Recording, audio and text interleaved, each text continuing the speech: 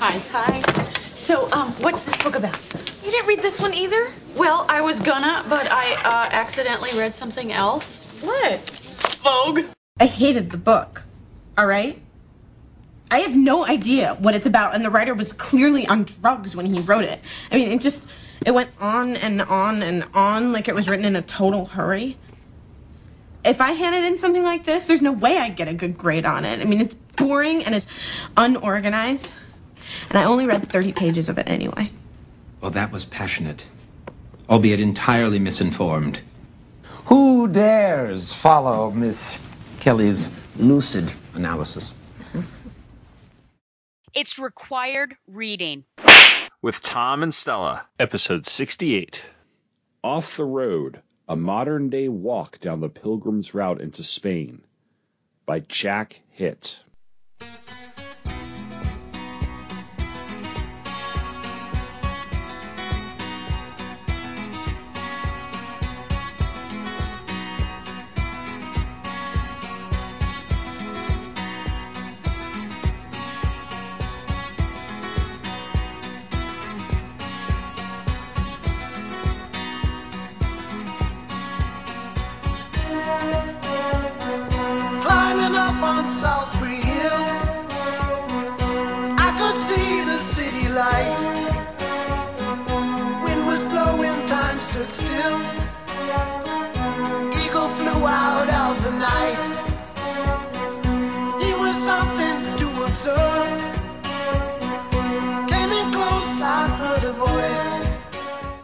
Hello and welcome to Required Reading with Tom and Stella, a podcast that is brought to you by the Two True Freaks Internet Radio Network. This podcast is all about books and literature, and each month we take a thorough look at one piece of literature we have both read and determined whether or not it is required reading. I'm your host, Tom Pannery. I'll be taking you down this Camino into Santiago de Compostela, and I'm dragging my co-host with me because I have just pulled her from the Midsummer cult. It's Stella. We need to reaffirm your faith. I was so close to being the May Queen, but I fell down out of exhaustion after all that dancing, so I appreciate it. So who ends up in the bear suit, Don or Harry? It has to be Don.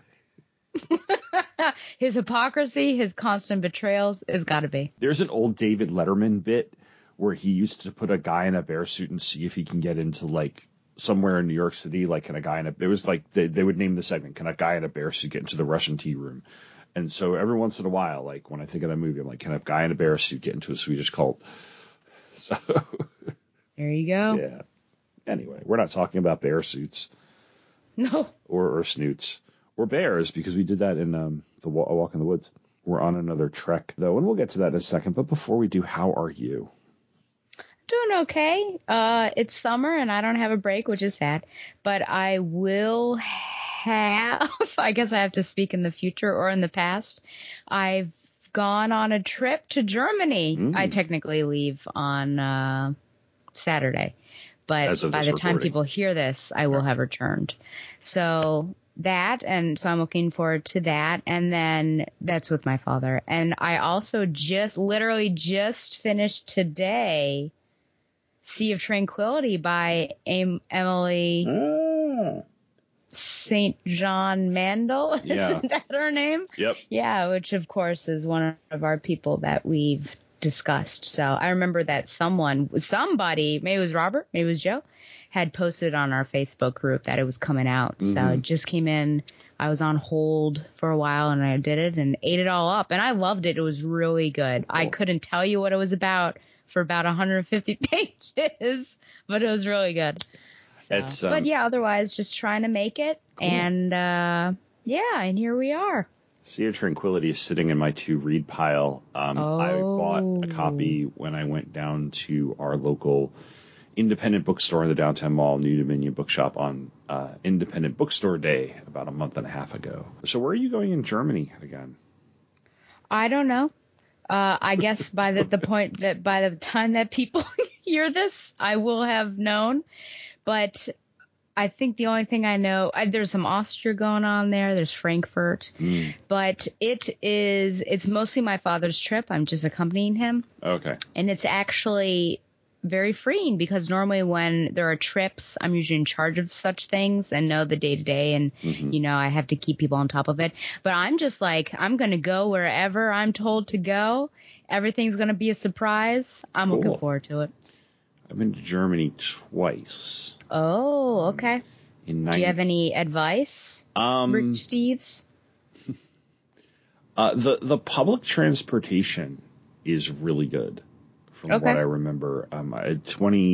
2000, so 22 years ago, I was in Cologne for a trade show and I was working at a .com, and we got everywhere using like public transit, like light rail trains and stuff like that. It was just so easy to navigate. I mean, I loved it. It's easy to.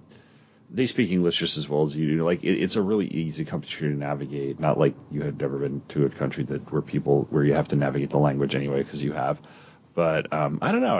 I remember it being very friendly, and I remember enjoying it very much. The first time I was I was with a tour group when I was in high school, and did in Bavaria, so that was pretty cool.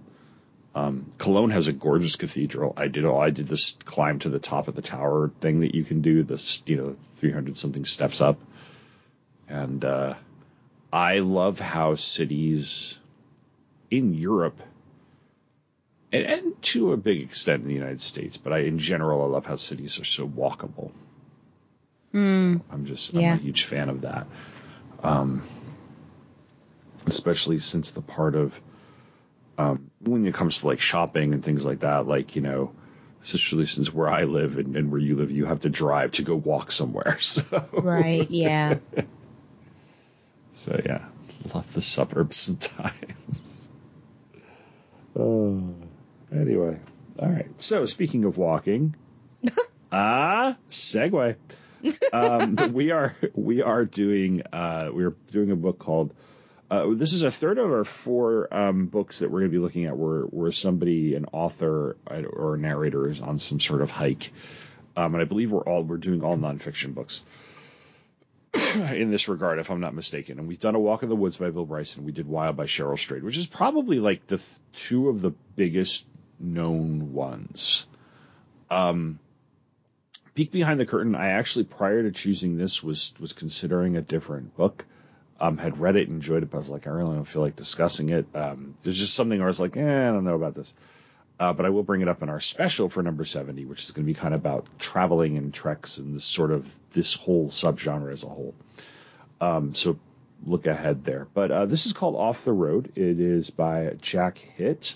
And I'm going to get into a little bit about him and the book and the pilgrimage that he is following.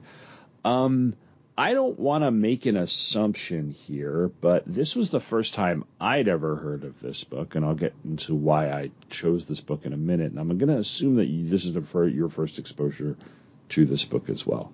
That's correct. Okay. Let me do the history of the book itself, and then I'm going to ask you a question about the route he travels. All right. So Jack Hitt was born and raised in Charleston, South Carolina. Since 1996, he has been a contributing editor to NPR's This American Life series. He has produced a number of pieces for that show. In 1995, he served as a consultant on the movie Hackers. Wow. Regarding techniques of cybercrime. He has a few books published as well, including 2012's A Bunch of Amateurs, A Search for the American Character, where he meets and talks to a bunch of people who are inventing and tinkering in garages and basements. That kind of sounds interesting. Off the Road, the book we're reading, was originally published in 1994. I don't know how it did regarding sales, but here are some of the reviews from the media at the time. The San Francisco Chronicle says Hitt's humble pilgrimage stands out as a welcome change. Engaging and offbeat, this modern-day version of Chaucer's tale is lively enough to wake St. Thomas from the dead. Los Angeles Times says Hitt recounts his Hajj in luminous prose, at times Chaucerian in tone and scope, at times reflective, even magical. Hitt's chronicle resounds with wit, wonder, and curiously satisfied. Kirkus says, and so though there is much of interest in both the journey and the telling, many readers will be put off by the author's self-indulgent tone. Publishers Weekly said, this offbeat travelogue describes a still living tradition of the pilgrimage and a culture of the road, both delightful and informative. There was one particular Amazon review, because I was getting these reviews off of Amazon, where somebody said, I loved this because it was not a religious look at the thing. So if you get offended by not seeing the word God capitalized, you won't like this book. Which I found, I kind of chuckled at that. But yeah, so it got good reviews. It got some middling reviews. In 2010, portions of the book were adapted and used as the inspiration for the film The Way. This is an independent film directed by Emilio Estevez and starring his father, Martin Sheen. The conceit of that film is that Sheen plays a father whose son has just died while hiking the Camino de Santiago, which is the pilgrimage that Jack Hitt takes in this book. He then takes up the pilgrimage for him and spreads his ashes along the route. It's not a direct adaptation, and I wanted to mention it because it is the whole reason I ended up choosing the book, because I caught The Way on Netflix a number of years ago. It might have been before I moved to this house. It was like 2013, 2012 or so. And I'd heard a couple of really good things about it. It looked fairly interesting, and I was just very charmed by the movie. So when I was thinking about books about what other book can I read about somebody walking and hiking, and there were a couple of books that I saw about the Continental Divide Trail, and which is kind of the third of the Triple Crown of American hiking, and we've read the other two legs, but I couldn't find anything that like really stuck out to me or that was available at the library. But I remember that movie, The Camino, and then I was like, oh, it would be really interesting to see, that sort of thing, the religious pilgrimage and the writer. And so I was like, well, if they took some of the stories from this for that movie, which I really liked, maybe I'll like that. And I'll include a link to it in the show notes if I can find it on streaming. I think it's a rental on Amazon at this point. Before we get to the plot of the book, I'm going to get into the background on the Camino de Santiago, which most of which is taken from Rick Steves' book For the Love of Europe, which came out last year. Before I do that, this was that movie I mentioned, that Emilio Estevez movie, was the first time I'd ever heard of the Camino de Santiago. And it, it just kind of fascinates me, the whole route. And I've watched a couple of YouTube videos where like people take you through like the whole thing inside of 20 minutes or whatever, or like really quickly. Had you heard of that particular pilgrimage prior to prepping for this episode? I can't remember. Mm-hmm. Honestly, I feel like I must have, honestly, but let's just say no. Okay. Now, neither of us, full disclosure, neither of us is Catholic. That's correct. Okay. Yes.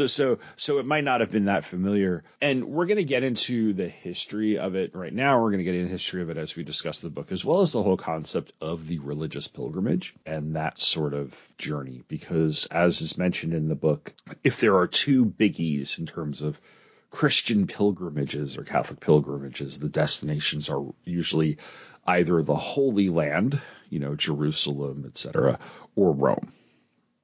But this was very, very popular in the Middle Ages and is regained popularity today. And like I said, I'm getting a lot of this from Rick Steves, who is a great source for it. In fact, I will in the show notes place a link to a YouTube video he has where he has portions of his travel show that take us along the Camino de Santiago, so you can see it and you can learn a little bit about it. It's a great 15-minute video segment. That's just, again, it's a nice little slice of it, summary of it that works really well. The Camino de Santiago translates to the Way of St. James, and it ends at Santiago de Compostela, where the bones of St. James are interred in its huge cathedral. This particular St. James is one of the original apostles, although it has more of a connection to the Reconquista of 1492. Supposedly, the bones of St. James were discovered in Spain, and that was used as inspiration for taking back the country from the Moors. Of course, the Reconquista led to the Spanish Inquisition, which I'm sure you didn't expect to hear about on this podcast. Nobody expects the Spanish Inquisition! It also leads to the flexing of Spain's new imperial might at this time, and in 1492, the Spanish monarchy, while they're torturing Jews, Muslims, and other people they deem, quote, heretics, also sponsor the first voyage of Christopher Columbus, who does the same to people in the New World, so America. All right, so back to the history of the Camino de Santiago. It's widely believed today that the finding of St. James's bones was more or less a hoax drummed up to be propaganda for the Catholic Church, but it worked.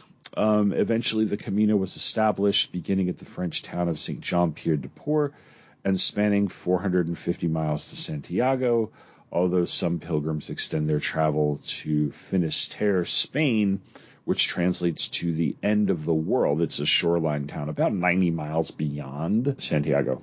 And without getting too much into the weeds here, there are a few routes a pilgrim can take. The route that Hitt and most other pilgrims tend to take is nicknamed the French Way. The popularity of the Camino had reached a low point in the 1980s. In fact, it kind of disappeared after the Protestant Reformation, the Black Death in the Middle Ages. And you have to remember, from about the 1930s into about 1975, Spain was under fascist rule. Francisco Franco was the president of Spain. So that was another thing that just, you weren't having a lot of tourists come into this particular country or pilgrims. So it gets rediscovered in the 80s, toward the late 80s and into the 90s, which is right around when Hitt writes this book, because he takes the particular trip that we're going to read about. So in the 90s, a renaissance of the Camino begins. It continues to this day. In 2019, and I'm sure I could have gotten 2020 or 2021 statistics, but COVID being what it was, I wanted to go back to the last time the world was sort of quote unquote normal for statistics on how many people hiked the Camino. According to the Pilgrim Office in Santiago, and I don't know if this is completion or at least signed in to start, but it might, since it's Santiago, it might be completion. 347,578 pilgrims hiked the Camino in 2019. So it is an incredibly popular pilgrimage. All right, so let's get into the plot synopsis. Structured similarly to Bill Bryson's A Walk in the Woods, Off the Road, and I have to assume that the title is a jab at Kerouac, is a recount of Jack Hitt's own hike along the Camino de Santiago, as well as a history of the Pilgrim's Voyage, both on this particular route and the history of pilgrimages in general. The book is divided into chapters based on the route of the Camino, beginning in St. Jean-Pied-de-Port and finishing in Santiago. He even provides us with a map of the route in the front of the book, and I have to admit, I kept checking the map as I went through the book.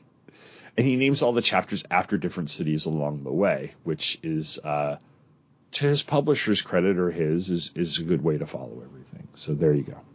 Anyway, our journey begins in New York, of all places, which is where Hitt's living at the beginning. And it also begins with Hitt confessing to the reader that he's not religious. He'd thrown off the shackles of religion sometime in the 1970s. And at the point where he takes up this pilgrimage and writes the book, has more of an indifference to it than anything else. He had become interested in the Camino de Santiago in recent years, as had a number of other people, after scholars had gone back and rediscovered and retraced as much of the route's original medieval trails as they could, instead of what it had become, which was a road-based and often dangerous hike.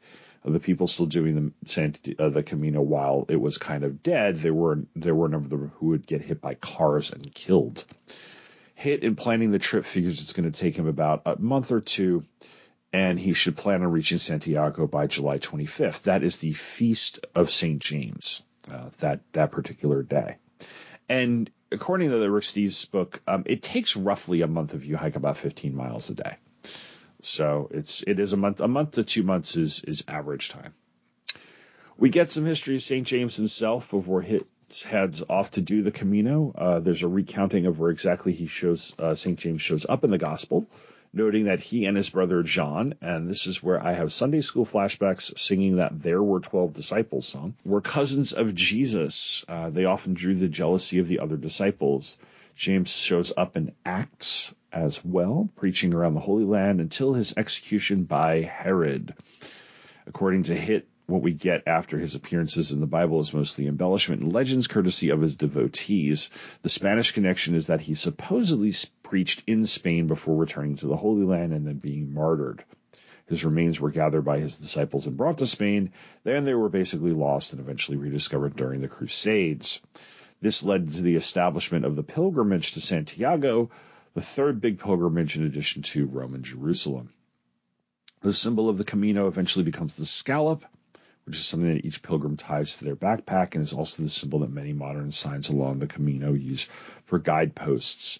And it should be pointed out that throughout the book, they talk about there are times where like he loses the trail or somebody's, quote, marking the trail. By now, it's incredibly clearly marked with these seashell. It's almost like a scallop radiating light on a blue background and yellow arrows pointing exactly where the Camino goes. Santiago, by the way, is mentioned in Dante's La Vita Nuova, where Dante says, "None is called a pilgrim save he who is journeying toward the sanctuary of St. James of Compostela." Hitt also notes that many pilgrims would not journey to Santiago expecting miracles the way that someone would do if they were to travel to, say, Lourdes, France, or Lourdes, France.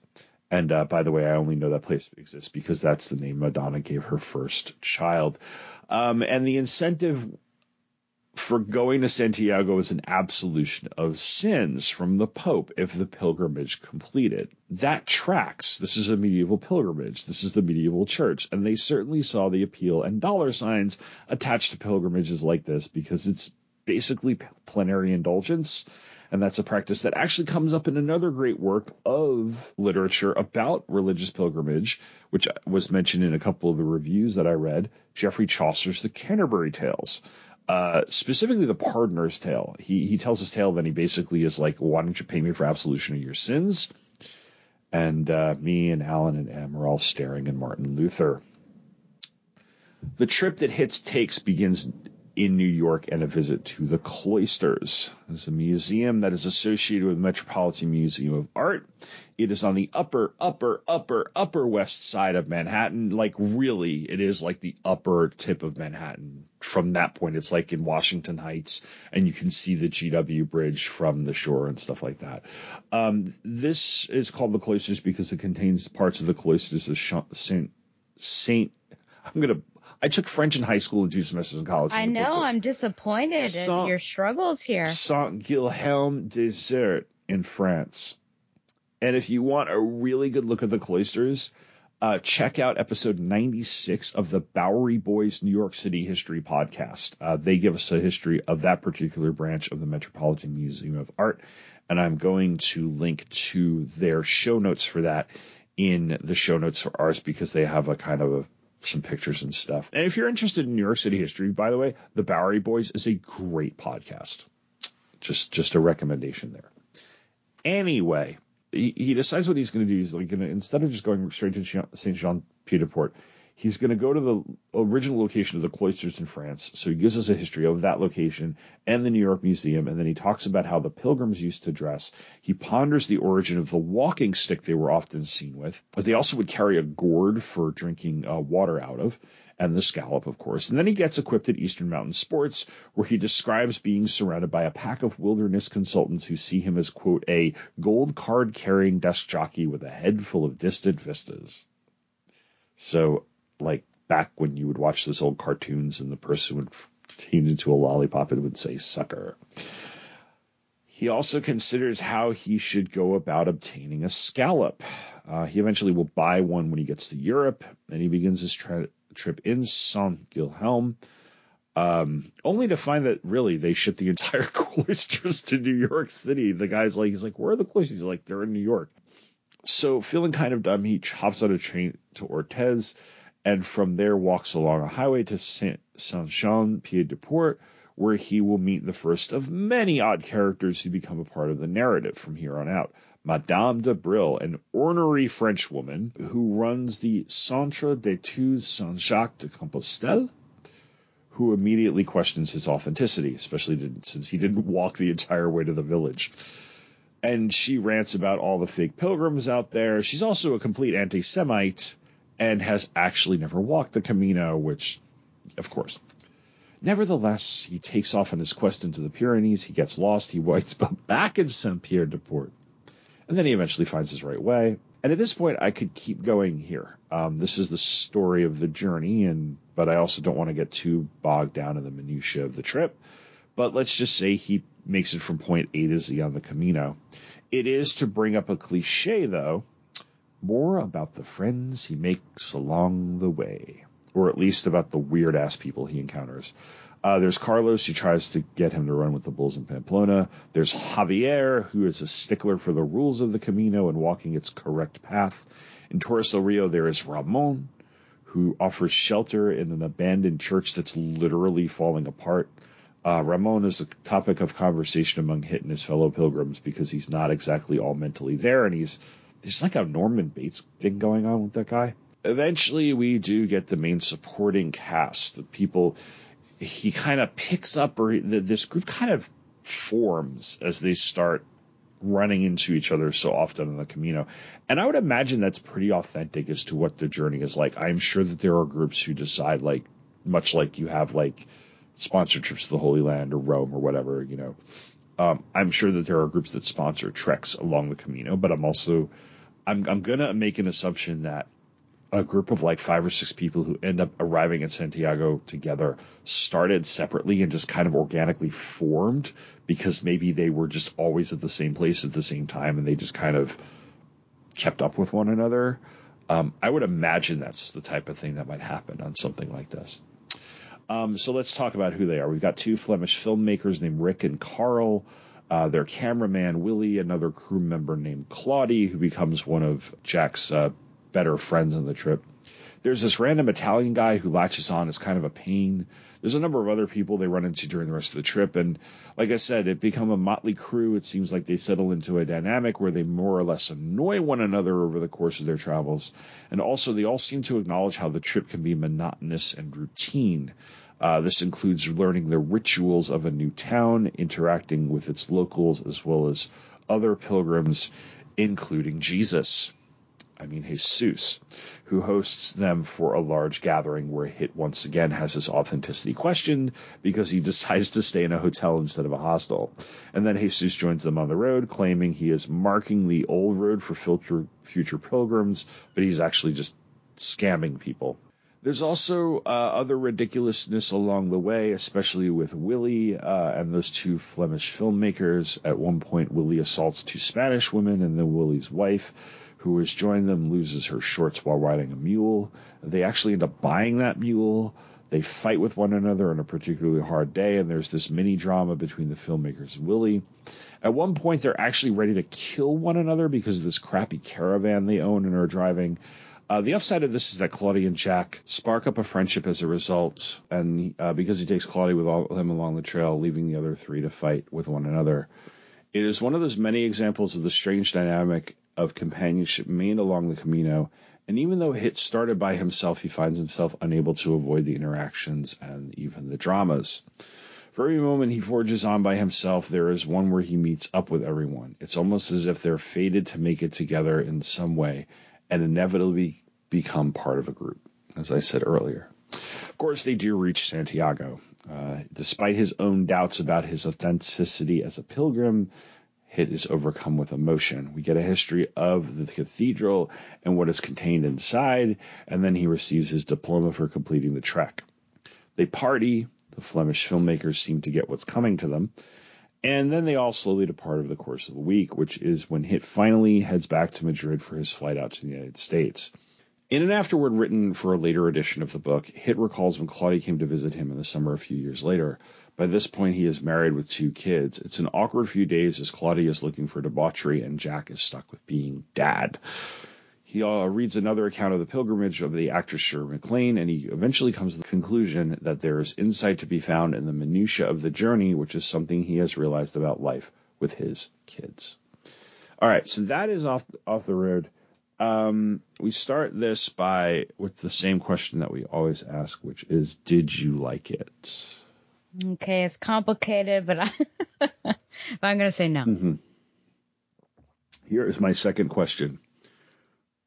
Were you like me in that you were more interested in the Camino de Santiago, its history, the trip as a concept rather than the author and his particular journey? Yes. Okay. So I didn't care for Jack. There are moments that he is funny, but he mostly grates on my nerves. And I think part of it is a very personal reason because he is making fun of stuff that I do actually care about. But also the majority of the cast of characters I thought were just like awful. I really liked Javier, and I was so annoyed at Jack for like telling him, you know, don't do this thing. But Javier wanted to do like this legitimate way. Who is Jack to say like, no, you shouldn't do that. Do it this easier way. So there are just times that I got really annoyed. Yes, there were some times that I chuckled. But the history, I thought was the most interesting, and kind of that there was a thread. I feel like maybe we lost it a bit, but it came back of who killed Charlemagne. You know, that was kind of like a little mystery there. And so that was really interesting. But overall, I think I'm going to have to say no. Yeah, because I think he goes into a Basque village and like it's been said that the Muslims, you know, during the Crusades or whatever, and the Basques are like, no, the Basques killed Charlemagne. Like, you know, so, I'm kind of with you. Like, where I think what drew me to him initially was that I could identify with him on some level. You know, I'm not somebody who I'm indifferent or lapsed as far as religion and such is kind of my state of being at the moment. So to have this taken by somebody who is kind of an outsider to it on some level I thought was an interesting perspective, and kind of followed in the line with the other two books we read, where both Bill Bryson and Cheryl Strayed were not experienced hikers on their respective trails. But yeah, he graded. Sometimes he was funny. Yeah. Some of the situations were funny. The whole thing with Ramon was actually like, it was funny and scary at the same time. We'll get to that in a minute. But there were times where he was totally being the ugly American. And there were times where I was just like, you're a little too dismissive of this. When he got into the when he got into the history, the background stuff, the context, I thought that was where some of his best writing was, because I thought he related what is essentially like a history textbook's worth of stuff. And in a lot, because he talks, there's a lot that he covers. It's almost like he covers almost like an entire medieval history and literature course over the course of this trek, because he's talking about like the Song of Roland and Charlemagne and how pilgrimages came about in the history of St. James and, you know, the Reconquista, you know, like a lot of these things. And I thought he did that. That was some of the best writing because I could follow it really, really well. And it drew me in. Whereas sometimes that doesn't happen. Sometimes that'll take you right out of the book. Like, because it's obviously like filler. You know, a book that a lot of my students agree with me on that does this is John Krakauer's Into the Wild, where like he has a great central story, but he had to obviously pad it out to make it a book. So he added something about himself and is how he related to Chris McCandless. And we were all like, yeah, anytime he talked about himself, I was like, okay, get on with it. I want to get back to the main story. Here, when Hit was doing that, I was like, no, this is the more interesting stuff. And you're right. I'm kind of with you where I was way more interested in the Camino. And I think my other disappointment was like I said, I mentioned that 2010 film, The Way. Martin Sheen is the main character. And it was not directly adapted from this book. There were like different kind of stories from it taken. It was used as a little bit of source material. And in that movie, he's a grieving father who like Emilio Estevez's character, like, so his actual son plays his son, and his son has died on the Camino. And the concept is like, okay, I'm going to hike this. And he's carrying his son's ashes and spreading them along the way. And there's a lot more heart to it. And there's a lot better motivation, even though Martin Sheen's character is a very lapsed kind of like cynical old man type of character. But I don't know, I connect more than him. I think nothing really changes about him over the course of and I'm not expecting like a full religious conversion or anything, but I didn't feel like he connected with something the way that our other protagonists did. What do you think about that? Yeah, and I guess it was a bit obnoxious, in my opinion, that he, and I can see in the beginning, but consistently, he didn't know why he was doing this. Mm-hmm.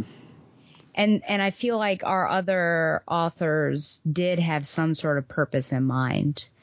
And whether or not, I just don't know. I wish I could have gotten behind whatever it was, you know, to better understand why is he on this journey, but to consistently not know.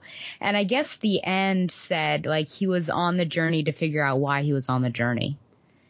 Yeah. And I thought, well, okay, but did you? Well, that's the thing. Did you figure out why? Was there any sort of, purpose there? I think at the very end, when he maybe drops his bravado, I don't know if that's what it is, and does have that emotional moment. I mean, that was beautiful, and it seemed like it wasn't false or anything, but it takes so much, you know, for him to get to that point, and I just don't know where his head actually was on the journey. It just seemed like it was so wrapped up in the social aspects, which is, of course, different from, you know, with our first book in this little series. You just had the duo. Mm-hmm. Cheryl really wanted to be by herself. So this is very much like the extreme, where we would probably put Bryson in between those two. Yeah. And you just don't get a sense, because he doesn't necessarily talk too much about, you know, what is he going through. It's just like, what's going on? Like, what's the daily soap opera at that point? There's bravado is a great word for that, because there's a tone, and it's very typical among men, and there are female writers who are like this, but there are a lot of male writers who are like this, especially of certain generations, mine included, where there's like this shield of bravado of kind of being too cool for school and not allowing emotions to show through, which makes that very emotional moment at the end what it is, because you feel like something genuine is poking through this front. But you never get the sense that he's even grappling with any of it up until that point. You know, like that, I don't know, maybe I'm psychoanalyzing him too much from my own perspective, but there's a sense of not wanting to appear vulnerable to your reader because I have to keep up my shtick. And I think that got very tiring as as the book went on. Like, I get it at the beginning, right? And it would be a acceptable acceptable narrative or a, you know, that over the course of this 60-day journey, that the bravado fades, right? And you, like I said, you don't have to go from, like, you don't have to do complete 180, but it never really does. And maybe that's true to life. Like, you know, there are people who could go through any sort of emotional moment or whatever, and they're always going to be a snide smartass about everything because that's just their nature to do it. But like, I don't know, does he truly grow up on this journey? And you wonder if it's like, you know, I don't think so. And I think you're right. I don't know. He doesn't seem to know why he wants to do it, other than the fact that it's just this sort of challenge and he can write about it. And I don't need him to find God or Jesus, but I need him to come away with something, and I can't necessarily describe what that is. Yeah. Well, it's hard when you don't know what the purpose of the journey was. Yeah. Because there's no, like, judgment. Did he come away with something? Well, what was he supposed to come away with? There's no way for us to say. So let's get into that. So this is so unlike the Appalachian Trail or the Pacific Crest Trail, which are the Appalachian Trails through like many national parks and state parks, and neither of those are religious. They're truly secular, I guess is the best way to put it. They're just natural trails, right? They're not. But this is a bona fide religious pilgrimage. It is from one point to a cathedral in a city in Spain, and it attracts a number of people per year who are not necessarily devout Catholics or even Christian, who are doing it for purposes that are personal and are more, secular or more personal or whatever. And they do intend, so everybody kind of has their own purpose for doing it, but in many ways it's established as the sort of the way of St. James and absolution of sins and stuff. So what exactly is a pilgrim? What determines if one is on a pilgrimage? It is debated in the book. Some sort of conclusion might be reached. I can't tell. And he's often questioned his authenticity anyway. So let's kind of break that down.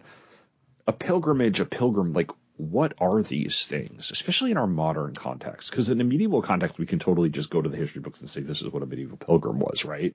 In our modern context, what would a pilgrim be? I guess in our context, maybe not from a biblical worldview, it is someone who I think throws off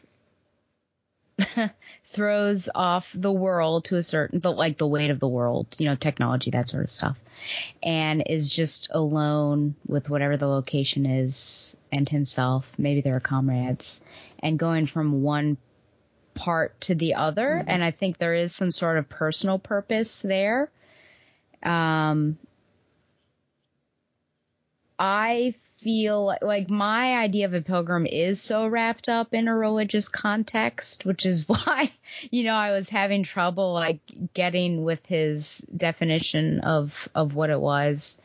And just the idea that, Abraham's called a pilgrim, Christians are called pilgrims, just because this earth is not our actual home. So our lives are like a pilgrimage because we're trying to make it to our holy destination, which would be heaven there.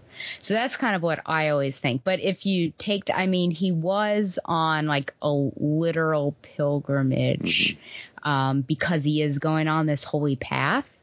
But I think there was just so much that he was taking with him, and maybe not enough too, that I feel like he didn't really have the essence of a pilgrim.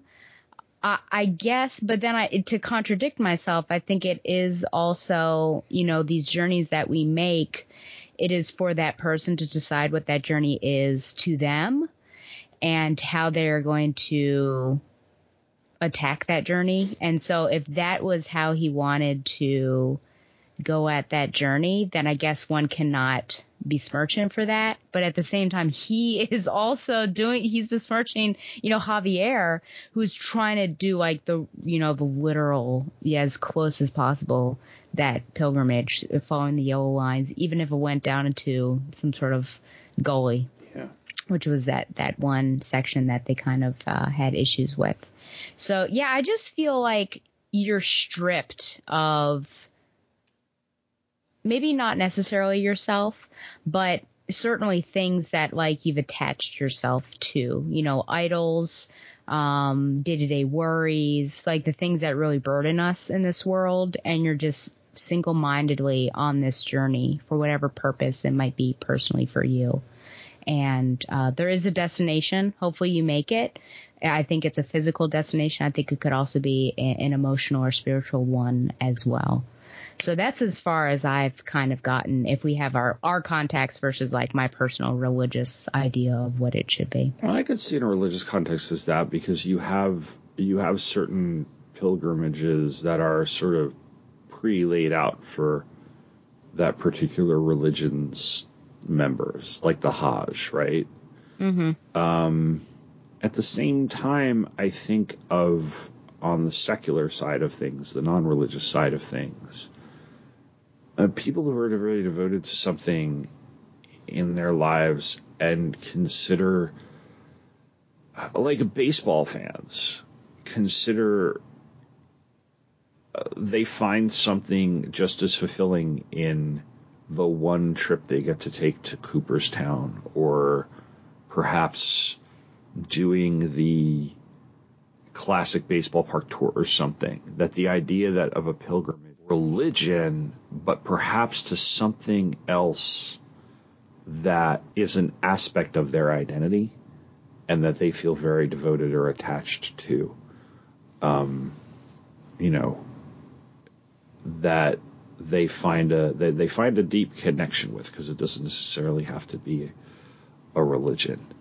For all I know, it could have been the Grateful Dead, and the sorts of things, that you're following something and you're in search of something. And I guess that whatever you're going to get out of it is personal.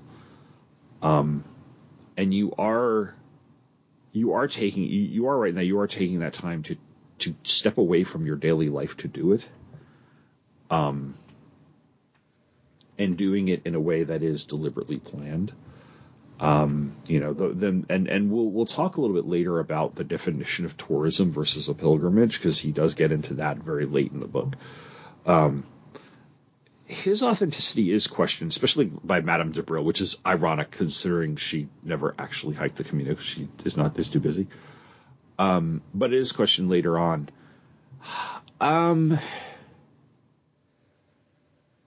I get where he would not be truly considered a pilgrim, even though he completed the whole thing, because of a lot of the cheats that he does. Mm-hmm. But at the same time, I don't want to gatekeep, Mm-hmm. The same way at the end of Walk in the Woods, where Bryson's friend, Steven, whose last name I can't remember, Cass, is like, dude, we hiked the Appalachian Trail, without he's like, well, we never really, no, we hiked it.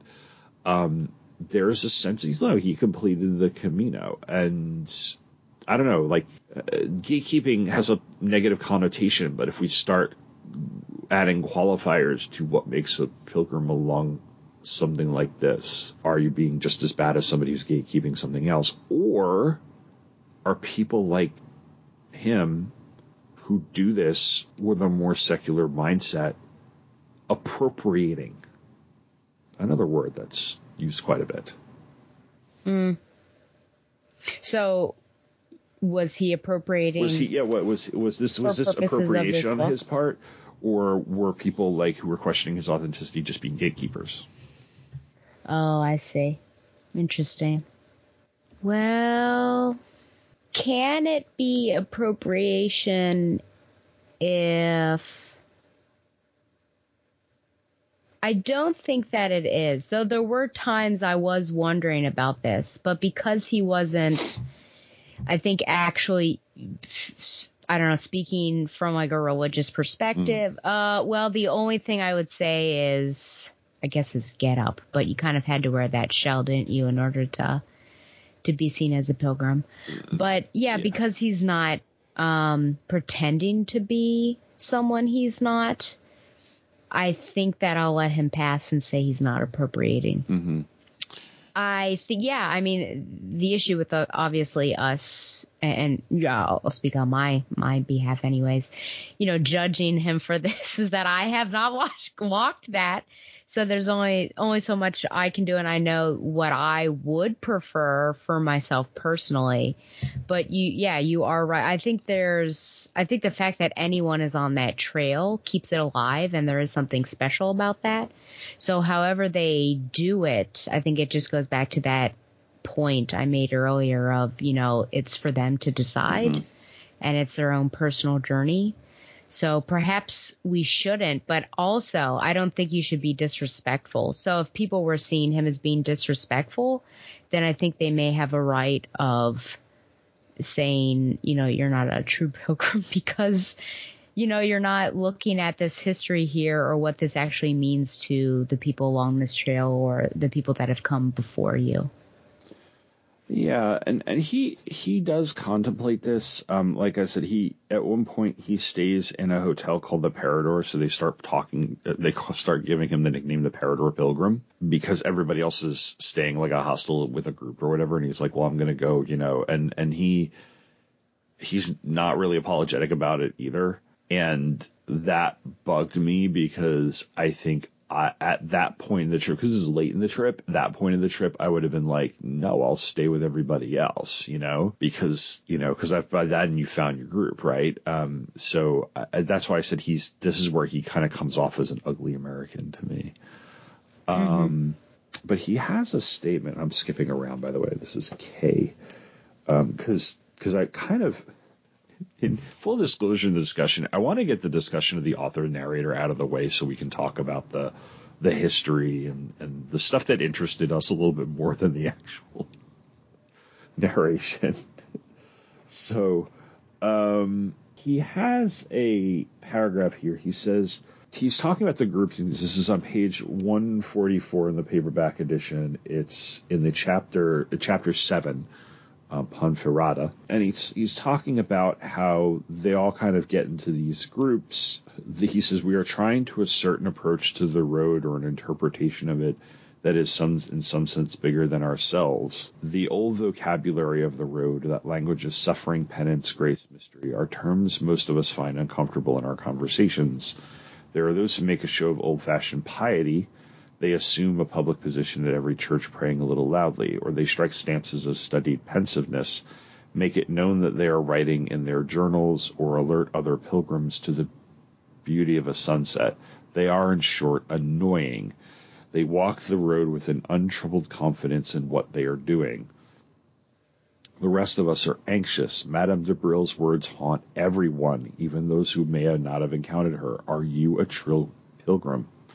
This frantic effort to make the road into something else, either through history or tradition or endurance or mere enthusiasm, is tangible. It is a kind of competition. All our discussions are flavored with the subtext of I know more than you. At times this competitive edge manifests itself as knowledge of tradition, of history, of what's around the next bend. The spirit assumes, and then he gets into the story a little bit more. So he's talking about that. Is this his hang-up? Is this like a cynical view of the world, or do you find that to be true? Is this kind of a human nature thing? Is this one of the things that's kind of offensive about his narration? The fact that he's just pointing out, like, he seems to be thumbing his nose or just kind of sneering at those who are very outward or extroverted in their display of piety. And he's essentially calling them pretentious. Like, what's your take on what his view of that is? Which, there is a level to that, right? And even the biblical verse that don't let your right hand know what your other hand is doing. And that some people outwardly are, it seems like they're very pious, but it's more of a show-offy sort of way. So you can't really trust what's actually going on. So those people are in fact annoying because you can't tell. Yeah, I went to college with a lot of them. I mean, okay. You can't tell what's actually in their heart and their braggadocio. It just looks like, okay, what? And then it's a turn off. So I understand his critiques and his criticism, but for those of them, like, I don't know what he could take anything as outward piety and not care. Mm-hmm. Like, he could look at me and the fact that I don't swear at all and take that as something that is, offensive to him because it's like outward piety. So I don't know what his level of, I don't know, what would be the word? What is his level of not understanding? I guess like his ability to swallow all that. Is it tolerance? That's what I'm looking for. Is his tolerance very low or is it high? But for those people that are on a pilgrimage, going to these places that is steeped in history, both religious as well as statewide, what if they do take on a different guise? What if they look different and they behave different? So it's kind of hard for me to say. But yeah, making fun of people for their behavior, I don't know. Because that poor Italian man, like, he did sound really obnoxious or like culturally unaware, but also the fact that everyone was making fun of him made me feel really bad for him. He brings up, in fact, I was thinking about that. He brings up that guy in the terms of, and I could relate to this when he starts relating it to like junior high bullying of kids like that. Like, nobody talked to that kid and stuff like that. And it really did feel like that. And the guy just eventually joined them because he was kind of socially awkward, socially inept, right? Like, you know, Yeah. It's hard sometimes when you have a first person narrator to separate their inner monologue from their outward behavior.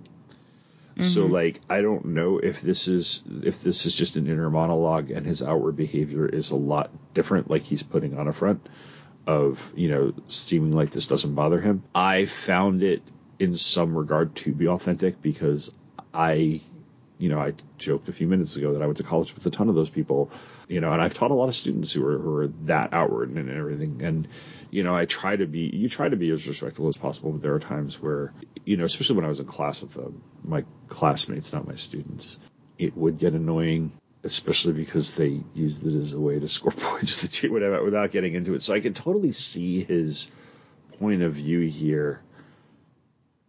But at the same time, if I'm him and it annoys me at first, I have to come to accept it because we are on a Catholic pilgrimage, right? Mm-hmm. Like, so it's one thing if I'm sitting in the middle of a history or civics class or even a class of like, there was this kid, I'll never forget this guy.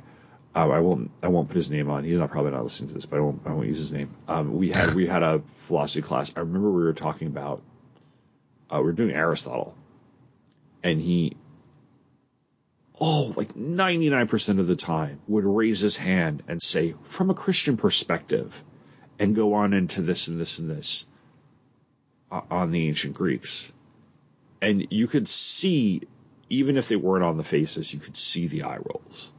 And it was just one of those things where it's just like, yeah, but do you have another perspective on her? When it's not in the context of the thing that you're talking about, you can roll the eyes harder. But when you're on your way to this place that is like deeply steeped in medieval tradition of the Catholic Church, sooner or later, like you have to realize that you're the one who's the outsider. Like you're the one who's kind of the problem here. So I found some authenticity in that because I totally could see just about anybody looking at like, you know, the teacher's pets like that. But at the same time, it was just kind of like after a while, just look at a lot of things about his narrative. It got tired. And I think that's what it is. As I was saying, it doesn't change. Not that he's a bad person. So I wanted to separate that. He's kind of obnoxious, but like there's a whole thing with like these Flemish filmmakers and the people he's hanging around. There's not a lot of likable characters. That's kind of the other problem. And he's got these two Flemish filmmakers, Willie and Carl or whatever. And at one point they're fighting. They are really ready to kill one another. And this is late in it. And he's like, he grabs this guy Claudy, who he's kind of attached to at this point, and he's like, "Come on, let's go," which is kind of a nice thing to do for this guy because Claudy would have gotten caught up in that and probably would have gotten hurt. So there are times where he is doing kind of the nicer thing. He tolerates a few people who are a little bit more annoying than he is, but at the same time, it's not as I don't know. It's not as engaging as our other two narrators have been. Couple more things, and then we'll get to the history stuff because I do find the whole Camino thing interesting.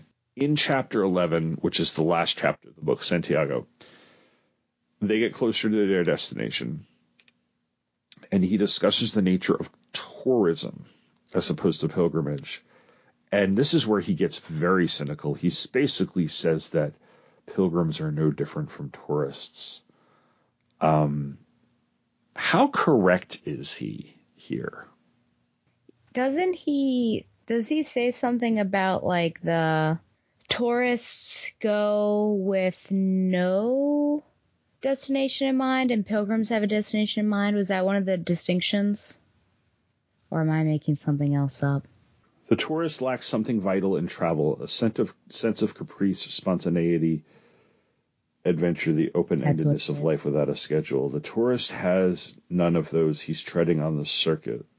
On the spectrum of travel, the safe and tedious tourist anchors the far end. At the other anchor is the true traveler, the one who blazes the first trail, Marco Polo, for instance. In the pathmaker's wake come others who are nearly audacious. Yeah. We pilgrims want to believe that we are not tourists, but by whatever definition you want to use, pilgrims are tourists. Our itinerary is 1,000 years old. Our route has been walked millions of times. Far from being the first, a pilgrim is in fact the opposite. With each step, we are precisely the last person to cover that patch of ground, et cetera, et cetera. And he talks about how the romance of Santiago is a lost cause. And I don't know if he's doing all this to set up this moment at the very end, because this is the last chapter of the book, the moment at the very end where he's like crying at the statue of St. James.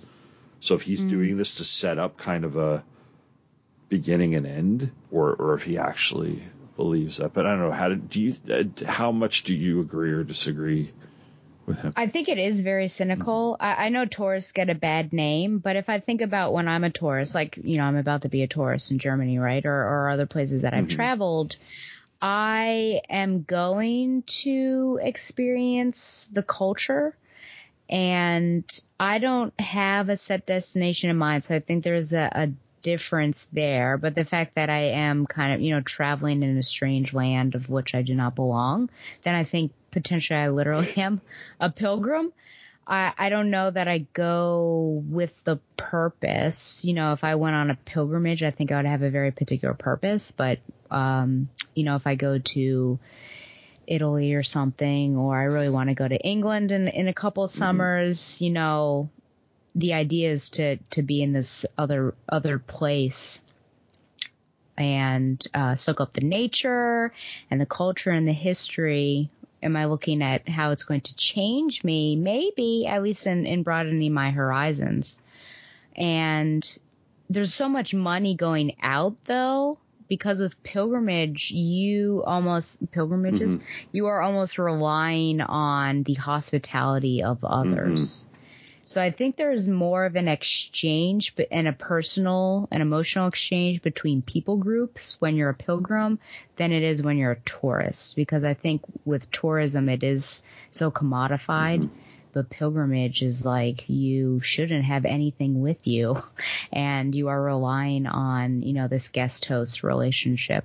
Yeah, and I know that along the Camino and even in some cases when you're doing the hostel, not hostel, HOSTEL, not hostile, right, thing through Europe, there is a sense of community. Sometimes you have to pitch in. It's done on the very cheap.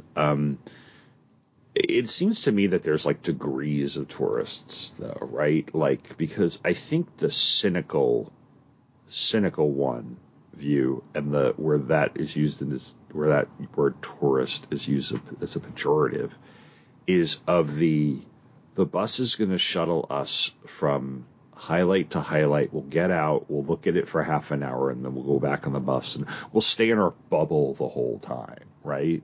And I've been on tours like that too. It's like, it's basically the real world version of just hitting everything at Epcot Center. And I like Epcot Center, but what you were just saying, how you want to experience the culture and stuff, that's still tourism, but it's of a more involved degree, like there's a separation between that and the I'm never really going to leave my comfort. Like it, you are what you were describing, and what we've both done to some degree in various places is allowed that comfort level to fade or go away so that we could actually genuinely experience, the place where we are. And in some cases, we're still being tourists. We're still being taken care of. So it's not like we're living there for, 6 months or whatever. But I think there's degrees in that. I don't know if I agree with his statement of, how he seems so dismissive of the person doing the pilgrimage. you know, that we're holding it up as this big thing when like a ton of people have done it already. But am I going to tell that to a Muslim who can afford to go to Mecca? You know, like, am I going to tell that to somebody who is Christian or somebody who's Jewish who saves up and goes to Jerusalem and prays at the Wailing Wall? Like, you know, how many millions of people have gone there? No.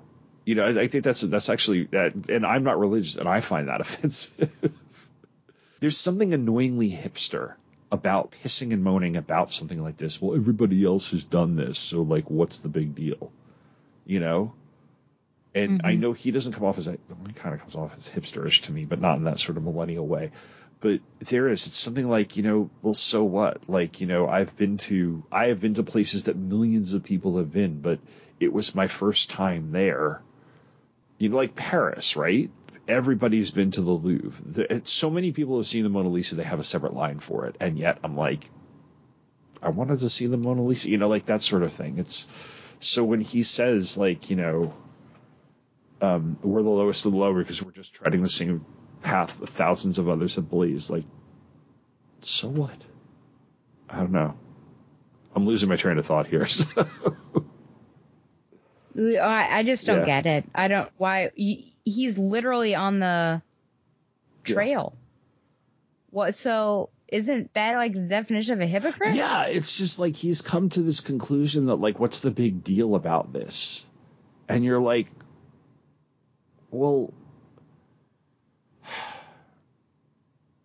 I suppose you could go on a personal, spiritual, philosophical journey in your everyday life. Plenty of people have done it because not everybody can afford to fly to Spain and, you know, hike for 30, and not many people can afford to take a month off from work, et cetera, et cetera. Or hike the Appalachian Trail or, you know, whatever. But at the same time, I don't know. I just, you know, there is no harm. You are not putting anybody else in harm's way by doing this. You know? Like, there are very few times in the world where you want to go off and do something, and I'm like, that I would say, like, that's a horrible idea, and it usually involves doing something harmful to others or yourself. Everybody has their motivation.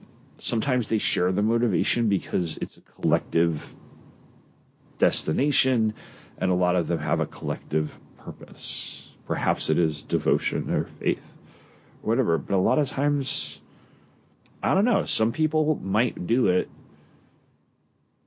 because at least at the start, maybe they don't know why they're doing it aside from the fact that they need this time to clear their heads, right? And they think maybe they'll find something along the way, and if they don't, at least they've had that journey to be, in a sense.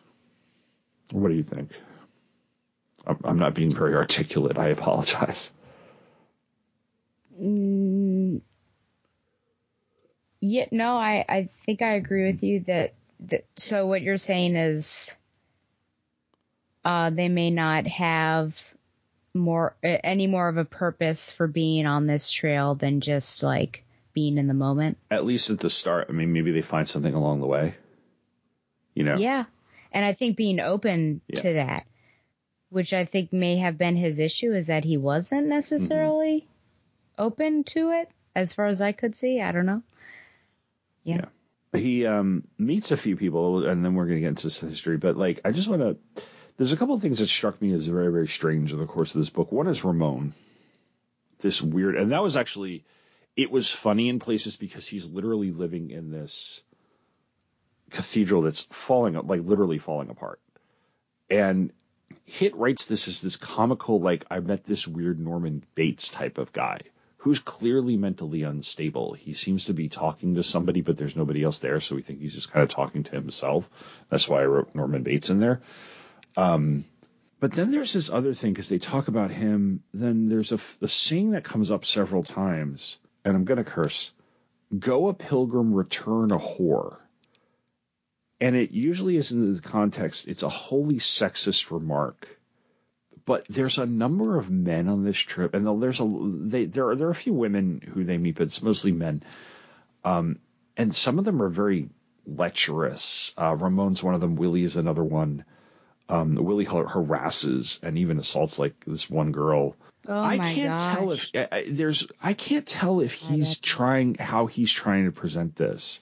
And I know this book was written back in the mid 90s, so our perspective on these things has shifted since then.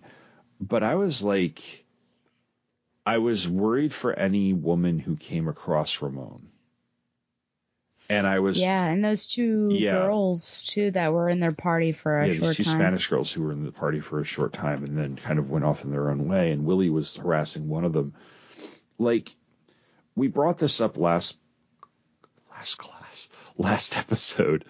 Cheryl Strayed and the guy who was the two hillbilly guys who were like, come here, you know, and the fact that she was really fortunate to only have like that one instance where we do live in a world where being a woman, especially in our country, being a woman out on your own in that regard can be dangerous and often, unfortunately, is. And we're seeing a little bit of there.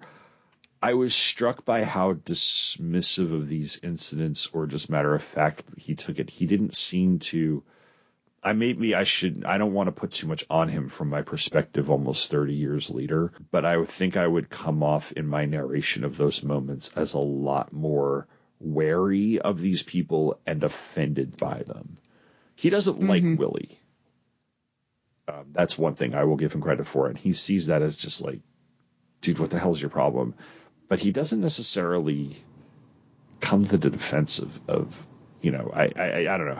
I think I would be a little more, if I was narrating this, I would be a little more, a little harsher with those people. And maybe prevent that one woman from being groped? Yeah. I don't know. I mean, it's the 70s. It's the 90s. Wait, when was it? It's like 93. 93. The book was published in 94, so this was probably 92, 93. And I feel like our morals are looser now. So I don't know what's going on. I mean, you can really tell all the piety in that group right there. Yeah, no, I don't know what to say about that, honestly. I've come across, but we've probably both come across, or at least read stories of people who were, quote, pious and were the worst when it came to that. You know, they were the ones hitting on the men, they were hitting on the women the most. Like, yeah, you're real pious there, man. But they were certainly outwardly, you know, they put it all on a display. It bothers me because these are things that in some regard are fun. Not hitting on women, but walking these trails, they're fun. They can be personally and spiritually fulfilling. They can be physically fulfilling and very, very tiring. They should be a safe space, you know? And very often they're not, or sometimes they're not. And I wonder as myself, as a outside of speaking up when I see something, how to help make it a safe space. It's a conundrum for someone who wants to make sure he's being a good ally and is not necessarily sure, you know, how to do it aside from being from I know what to do in the moment, but like, what about all the, you know. Well, it's hard because everyone needs to be responsible for themselves. So if everyone was doing what they should be doing, there wouldn't be an issue. So, I mean, all you can do as an ally is kind of watch out for stuff that's not happening, that shouldn't be happening, because obviously I would trust you, you know, that you wouldn't be doing that kind of stuff. And by being an ally, you're also modeling to other men that, you know, this is the behavior you should be putting on. And, you know, it's unfortunate just because, you know, when I read sections like that, I feel like I'm not transported at all to Spain. This just feels like wherever these people are actually from, because they're not behaving any differently. They've taken everything from their lives with them. And I think, again, going against my idea of what a pilgrimage should be, of like stripping yourself away from that. So yeah, it is just a disappointment that they weren't behaving differently, or at least being open I don't know, more open and less ready to goof off and do kind of crazy stuff. Because think of all the conflicts in that group that could have been avoided if they had kind of dropped their ego at the beginning of the Well, the and those two, the filmmakers too, like the thing I didn't put in because I didn't want the synopsis to get longer than it was, is reading into their backstory when he was talking about it. The reason they're on this Camino is that they had like raised money to basically film themselves doing it. So there's it's apparently money to help build something in the town, a church or whatever. But it's there's a little bit of, for all the religious aspects of that, for Willie and Carl, there's also like a personal fame aspect to it. Like, we're making a movie, so they're almost as bad. They're almost in the same way Jack, because Jack's pretty much setting out to write a book about this, But you're right. They're not really. They're only leaving so much of themselves behind. There are points where I feel like he sees the countryside and he sees the places, but I think he complains more about it than anything. Sometimes when he complains about how the modern world has encroached upon this, where like, God, we got to cross the highway, like that's where I feel like you're legitimately complaining, and I totally get it. Other times I'm like, take it in, man. Like, where in America can you cross a bridge that was built in the 11th century? Like those sorts of things. Like, where in America, there are a few places in America where you can drive or walk now that hasn't been like, had a Walmart dropped on it or something, so it's like there are a lot of the route of the Camino is like unspoiled countryside, and you're not really giving us everything. And I get the mundanity of the day to day. I like how he wasn't completely romantic about it, and he was pointing out like, when there were bugs and the road was hard and they fell into ditches and that sort of thing. Like, so that stuff I found like actually entertaining, because at least, okay, you were actually being, genuine with like just kind of the way Bill Bryson and Cheryl Strayed were, where it was like, yeah, this is how much it could suck too, right? It gave me that, but not enough of it for me to keep going. But it did seem that we were both more interested in the historical and the other aspects of it. So let's kind of wrap up with those particular questions, and then I'll get to the afterword. I found the history of the Camino, as well as all the other things, necessary, because it kept me really engaged in the book when I was tired of his shtick. Do you agree with me on that? Yeah. Yes. What do you think about like the whole thing with Charlemagne and the Song of Roland and medieval architecture? What was your what was your favorite part of that? Literature, the history of architecture and stuff. We'll get to the stuff of miracles in the Catholic Church and all that in a minute, but like the more academic stuff. Sure. Yeah, even though I am an architect major as well as a classics major, I think the literary aspect of it was the most intriguing, because it's always interesting to hear how legends go from being a legend and passed down orally to written down, and how that kind of evolves. So I found that pretty interesting. And then, talking to the natives of that area and getting their 2 cents about who killed Charlemagne and things like that. And this was a story that I was unaware of. So that made it even more interesting for me. But all of it really worked well together, I would say. So it was, I think it moved well, because there were times in Bryson's that it was a bit slow with the history and the data, the statistics. And it wasn't like Moby Dick, right? Where you're like, woo, you're real slogging through those fish species. But I enjoyed it, and I was happy. And sometimes it is colored by it. But for the most part, I think that it was pretty good and devoid of his voice. I agree. I thought he did a better job of weaving it all together, or at least coming back to putting himself back into the narrative a little quicker than Bryson. Bryson took a little too long to get back into his story, but we were like really engaged with him and Katz. So the Appalachian Trail history was like really fascinating, but it's like, dude, get back to your trip. In this case, I didn't mind it so much, but yeah, he was a little bit better at segueing in and out. And I agree with you. I was assigned the Song of Roland and the Two Lives of Charlemagne in college for a medieval literature course I was taking. And they were, I'm kind of like with you. It's like, it's interesting to see how the story changes, especially when the story often is used for propaganda, you know? And so it's like, we want to have this history of this person to stoke up like essentially French pride or Spanish pride because we need to defeat an enemy right now, you know, that sort of stuff. So a lot of that history stuff like really fascinated me. And you're right, with the interaction with the people in the Basque towns was interesting to me because that's something I don't know much about either.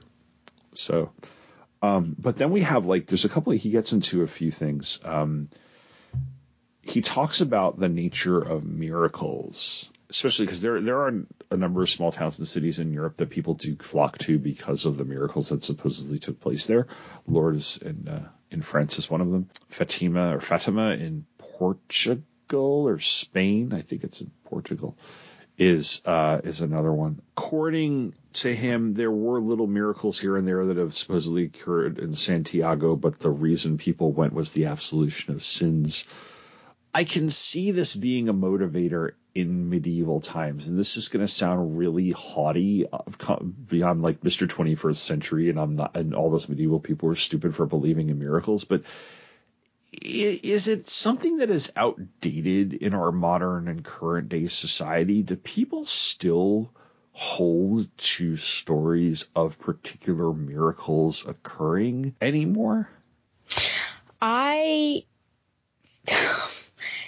someone who's reading through John before I go to work, I would say yes. But I also think that even though Americans, apparently the vast majority of Americans say they're quote unquote Christian, I think that the vast majority are not like practicing Christian. And did I talk about this last time? What's going on here? I can't remember. You might have talked about it on Questions We Don't Have Answers. I was listening to you earlier today talk about Christianity and religion, so it kind of blurs together.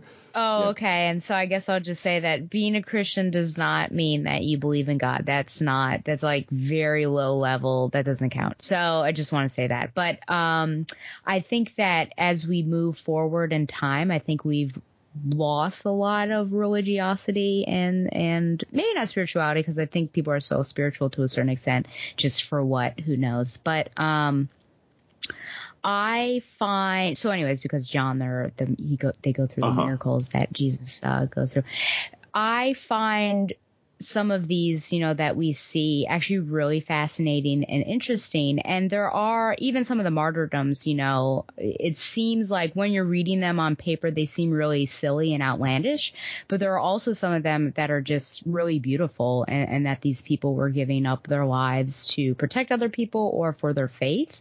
And so that was another thing that when he was like making fun of some of this, I thought, well, you may not believe in that, but some people actually do. And yes, there were some like really upmanship ones that we were seeing in this, and so that it does kind of get a little bit bizarre. And that's kind of like, should we be competing with piety and who's, the best? No, we shouldn't. But I think that it depends on who you're going to ask. I think the Joe Schmo off the street isn't necessarily going to believe in certain things, but people who are steeped in that and have that faith background, I think, are still going to believe in that and still feel like miracles are happening. He has I'm not going to go back in the book and look for it, but he describes something with like St. Augustine having some pilgrims come to him, or students or whatever come to him and asking them for him to place their hands on him to heal them or something. And St. Augustine is basically like, that's not the point. And the guys are like, right. And the guys bug him enough that he just does it because he's just like, please leave me alone. I wonder if somebody like a Jack Hitt is affected by the outward knowledge of how many charlatans have taken advantage of people who are really looking for miracles. because it has been very forefront in our culture for decades, especially during his lifetime. You know, the old tent revival of the televangelists and the real like grift Christianity that has risen, especially in this country, that has, I think, in many ways poisoned the idea of what a Christian is. You know, I'm sure there's a lot of people who would say that they identify with some branch of Christianity, but necessarily wouldn't use the word Christian in that particular way that a lot of people do. And one of the reasons is that whole, like, those who would take advantage of, you know, the people who are basically scamming other people. And I think that's, and I think that's I think that's why he's so cynical in that regard, to be honest with you. Because this is 1993, so this is not, and he's an adult at this point, so he has very, very good knowledge of like the Jim Bakkers and the Jerry Falwells, you know, who are not Catholic, but at the same time, like you're thinking miracles and you're thinking all these things, and it's like, you know, and back in the day, the church would use these things for propaganda and to get money out of people, like plenary indulgences were a thing. And I think he's drawing a corollary between the two. And so I think that's why he's so nasty in that regard. The same thing with relics, which is another thing, because these are things that are used to promote to parishioners, to pilgrims, to a generally illiterate populace back in the medieval era. You know, we have 3 shards of the cross that Christ was crucified on. Here, pray over them. You know, that sort of thing. Here's the blood of St. James or whatever it is, the bones of St. James. Like, can we authenticate them? You know, like not modern science. Will they determine whether or not they're actually them? Blah, blah, blah. Again, do we even care about this stuff anymore? You know who cared about it? Hitler cared about it. Spear of Destiny. Yeah, he was all about, you know, finding different things like that. He was into the occult. It kept the Justice and finding Society things. at bay, I will tell you that. Yeah. Do we even care about it? What is the plot of an Indiana Jones I movie? guess not more so than in a mythological or pop culture sort of sense with Indiana Jones, etc. But, you know, a lot of people, you're right. The crowds can be easy. We've talked about this before, right? The crowds are easily swayed. You know, one day they're ushering Jesus in, they're laying palms there. The next day they're crying for Barabbas to be freed. So, you know, we know that they are easily manipulated. And that's why that one section where a Wendy's sign, some sign went up and it looked like Mary or Jesus or something. Wasn't that in this book? So I get, like, that's foolishness. Let's try to think about this. But, you know, the cross has, it's got some history in it. Have you ever read The Dreamer of the Rood? Oh, interesting. I'm surprised. Anyways, I don't think we care about it. I care about it, but I think it's just like another sect of individuals. So I wonder if it's from my point of view, back when I actually participated in these things, I always loved going to, especially over in Europe, a Catholic, like a cathedral, right? I don't know if you feel the same way I do. Just like you walk into a giant cathedral on the order of Notre Dame, or a cathedral in Cologne or whatever, which is another one I've been to. And there is a feeling of presence there. They're beautiful buildings. And maybe it's just the way I was brought up. I tend to be very quiet and respectful and, you know, take it all in. But, you know, I grew up in the Lutheran church, which is, you know, we had stained glass windows and stuff. It was, you know, very basic church and stuff like that. Didn't feel the need for the layers of iconography that I've seen a lot of Catholic homes. And maybe that's why when I see him being cynical toward things like relics, I'm like, yeah, I kind of get it. Where I'm like, I was never brought up to need anything to pray with, like a rosary bead or like anything like that. Like I didn't need props or anything. Maybe like, you know, I would, if I was told, okay, you have to read this passage of the Bible or whatever, or I think I owned a catechism or something, but But you know what I mean? Like, maybe that's that's the perspective I'm filtering things through when I hear about like relics and icons and things like that. It just doesn't have the effect on me that it might on other people. Do you think it's also that we're American? I think it's part of it too. And so perhaps if we were over in Europe or some other nation, that perhaps we'd be answering yes to these questions. It is so important. I think so. I think it would also depend on where and what our particular family background was in Europe, in our community. But I think you have a really, really good point there. So, our history of reading this book, we both checked out the same copy of the book from the library, and it was a hardcover.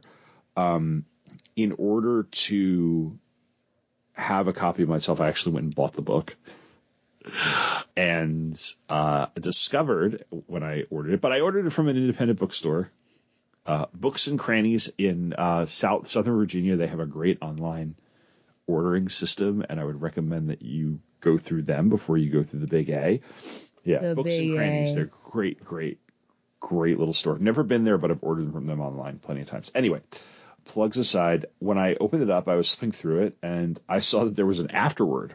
So I didn't realize there was an afterword until I got a paperback copy of the book. So I PDF'd it to you. And it's this little reunion he has. Claudia comes to visit him. Claudia's really just disappointed because he doesn't party as hardy as he did back in the few years earlier, because basically Jack's a parent now. And not only that, I think his wife's out of town, so Jack's on like kid duty. You know, when you have a toddler and an infant, your time is kind of taken up.